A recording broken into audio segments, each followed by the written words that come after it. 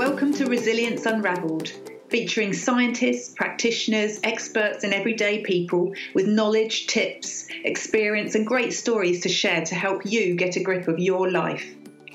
We'll give you insights into a range of subjects, including reducing your stress, improving your emotional intelligence, health and well-being, and controlling your negative thoughts.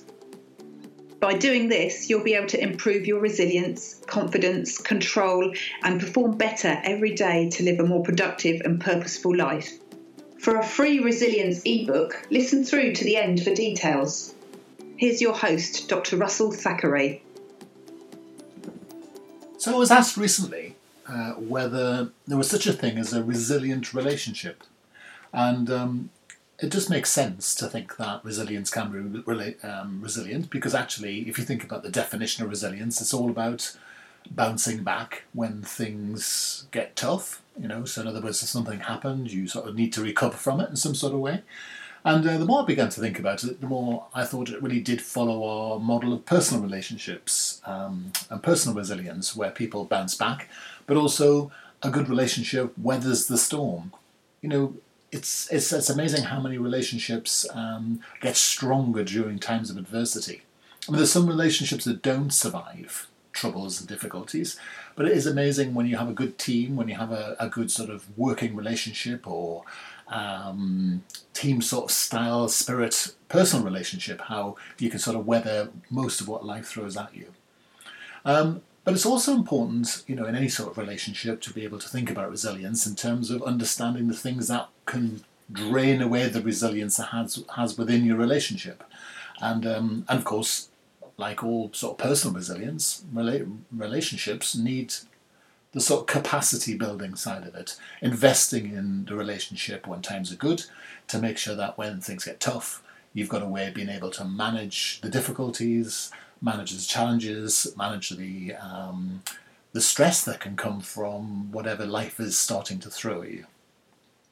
So thinking about relationships to start off with, I was going to focus quite broadly today on personal relationships and work-based relationships, really, because I think they're both similar at this stage. But I think it's something I'm going to delve into a bit more depth in the future, pulling apart work relationships first, perhaps, and then investigating some personal relationships, sort of married relationships, that sort of thing, family relationships, kids, wives, parents, all that sort of stuff in a lot more detail. But I thought today let's start with a sort of generic overview to sort of explain where I'm coming from in a way. So I think let's start at the very beginning. I think when we first start to put a relationship together, let's say it's a personal relationship, it does stagger me, especially when you talk to younger people, how much, maybe I shouldn't be surprised by this, but how much we're still driven by lust, by this idea of types, by this idea of bonding together really in the pursuit of actually having a relationship where perhaps children are concerned, that they're the sort of the primary focus, maybe for one party in that relationship, certainly. But I think also as time goes on, some people have second relationships, third relationships. You find that people maybe who are more mature start to look for more companionship. They start to look for a team member. They start to move away from that type idea. And I think we often find that looking for a type restricts and limits the sort of unusual, quirky, deep relationships that can come from actually not having a fixed idea of what you want. So I think the starting point for any sort of relationship is to begin to understand who you are and to understand what you're looking for. And it's always great to have a set of criteria. I was chatting recently to a friend of mine who was having a profile written for one of the online dating companies. And she started by thinking, well, what is it what does she want? What is it she wanted for herself? What did she want in a partner? And she wrote a list of about 17 things. And once she'd written that list, she sort of put it online or thought about it for herself, and she began to assess everybody against that list of criteria. Well, the problem, of course, was after a month, and she still hadn't had any sort of bites or dates or anything. The problem was we looked at the criteria and realised that it was such a specific list, such an uncompromising list, that actually it was going to be impossible for anyone to meet someone with all those criteria. So I think it's always important to make sure that you have the negotiables and the non-negotiables, because I think what you have to realise is that finding a person that's going to suit you in life, You're never really going to find the perfect person. Part of building a great relationship is the work you do together to create the relationship that you want with each other. And I think as you mature into a relationship, you realise that there are compromises on both sides. And the key to a good relationship is the degree to which both sides compromises. It's not about one side compromising at the expense of the other. You often find one partner will go into a relationship thinking there are clearly things wrong with that other person, and I will be able to change them. And I think that's one of the biggest challenges, because most people really don't change as much as you would perhaps want, and maybe as much as perhaps you'd like. So often it's worth thinking, if there's something specifically that you don't want in a person, and one of the things really to watch out for are degrees of perfectionism and degrees of over-control.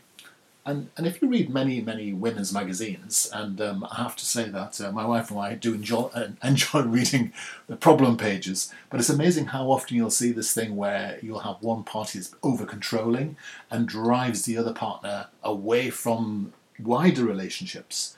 And I think it's one of the things to watch, is that you don't end up with a relationship that's so intense between two people, particularly in a marriage or a partnership or something, that it excludes other people. Because the secret of building a good, sustaining relationship, once you've found the person you're looking for, is to make sure that there are other people within it. It can become too intense, it can become too much to expect from a relationship just to sustain it for two people. So it's important that you have room for yourself, room for the relationship, and if you have kids, obviously room and time to make sure you have built relationships with those people as well. Because kids can be a source of immense joy, but also the source of immense stress. It can create pressure and issues for most relationships when you start to throw the dynamic of children into any sort of relationship, especially if you have more than one, because the fun and the joy and the excitement and the stress and the challenge multiplies the more children you seem to have. So it is worth thinking that through. And we often find ourselves at certain stages in our lives, I think it's called the sandwich generation, maybe 40 to 60, where you have demanding kids and sometimes demanding parents as well. And it's really important, therefore, that you've got a really strong inner relationship with your own wife and partner, or husband and partner, so you can have someone who can be a soulmate, someone who have as a great team member, so you pair of you can face challenges together.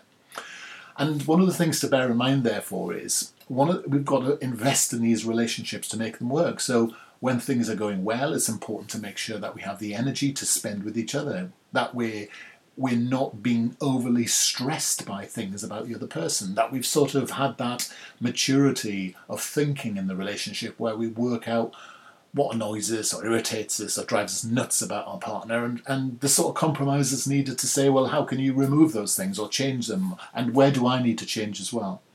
And it led me to think many years ago about this idea of a happy ever after contract.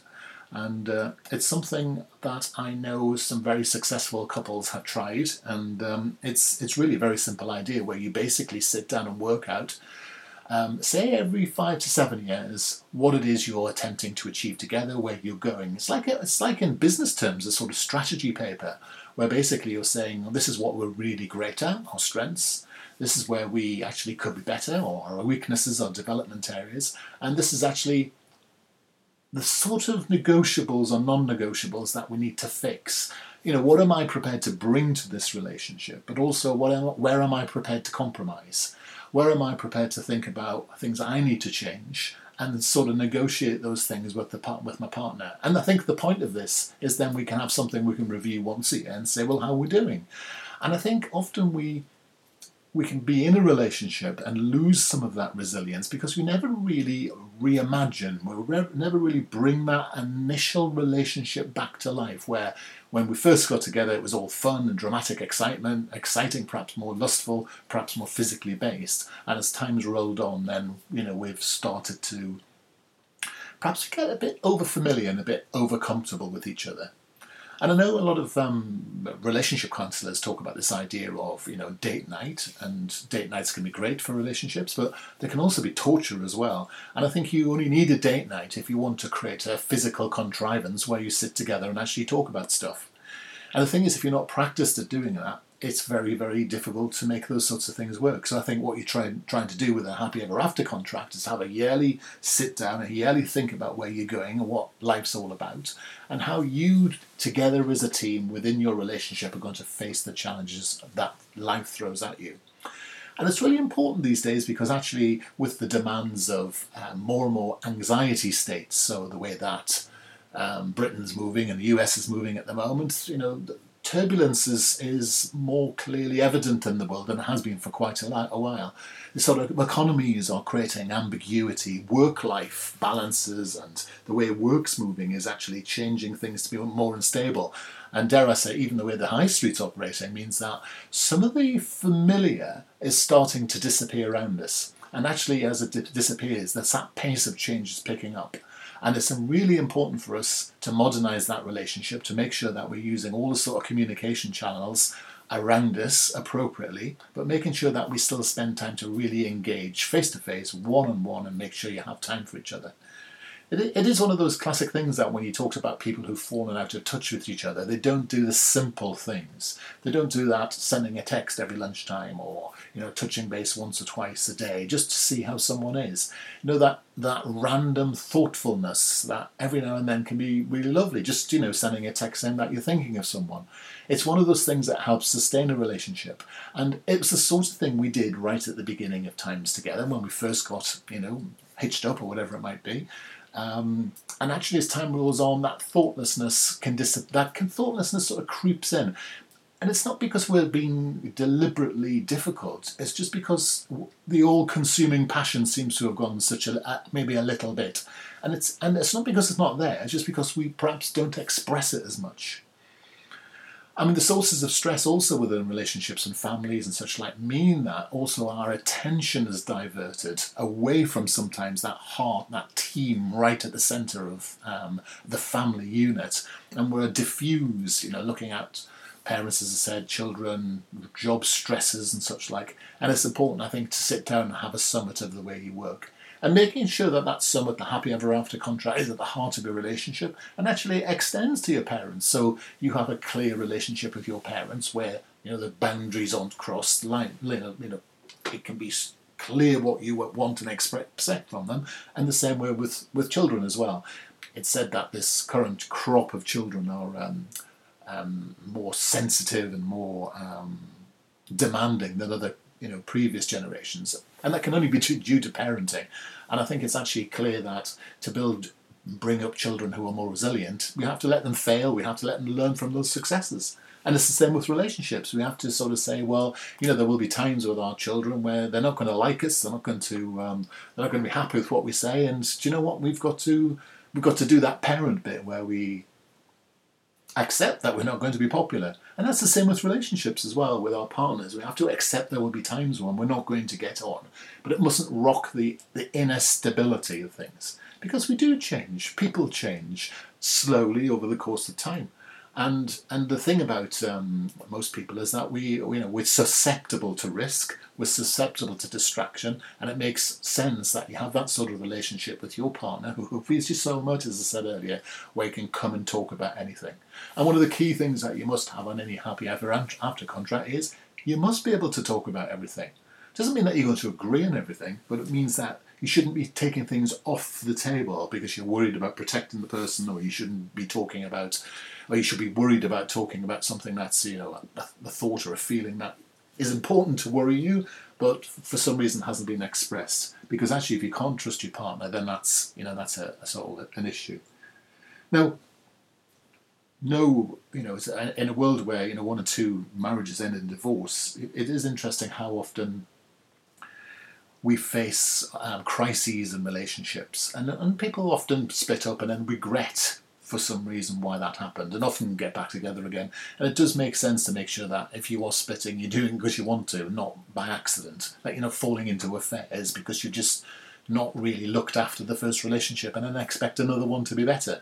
Because if you're going to reform a new relationship, you've got to learn the lessons from the first one. And that is making you more resilient and increasing the chances that further relationships improve. And that doesn't seem to be the case because second marriages, for example, have a higher divorce rate than first marriages. So it seems that we're not making ourselves more wise through relationships that haven't worked so well.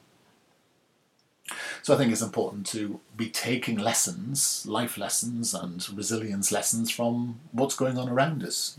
We have to get things wrong in order to sit down, think about it, make it up and make our relationship stronger. And I think that's absolutely the key. I think work relationships are somewhat different. I mean, you often are working with people you don't necessarily want to work with. And, you often end up with a very controlling boss or a bullying boss or a victim-like boss, and you're perhaps the problem, or people who are more highly sensitive, or people who are demanding or difficult, or customers who are here, there and everywhere. And I think at the heart of it, if you want to have a strong relationship with someone, you've got to have resilience in yourself. You've got to accept that you don't always need to be bent out of shape by the people around you, unless you sort of handed over power. And it is the case, I think, that we don't take enough accountability for the relationships we have with other people. We don't recognise that actually the place to start thinking about, the persons to start thinking about when we have a relationship is ourselves. And I think it's, the more we build ourselves up, the more we understand ourselves, the more we recognise ourselves and recognise where we are failing or getting things wrong, and then putting them right, the more we actually have the skills, the life skills, the experience, the wherewithal to be able to apply that and work that with other people. Because actually, as soon as you put more than one person together, you've got politics with people, you've got vested interest, you've got a negotiation that always needs to take place. And it's very hard to actually build an adult relationship with someone else at work when you're being a victim, or you're acting in a sort of childlike state, or you're so desperate to be liked so that you're prepared to compromise your morals and your beliefs and your ethics just on the sort of altar of being popular. And I think it's really important that you become more accountable with yourself in the way that you manage relationships. You become accountable for yourself for the things you get right, and maybe the things that you need to develop and think about. So I think this has been a bit of an overview on some of the areas I want to maybe investigate in a bit more depth. We're going to have a couple of guests and think about that.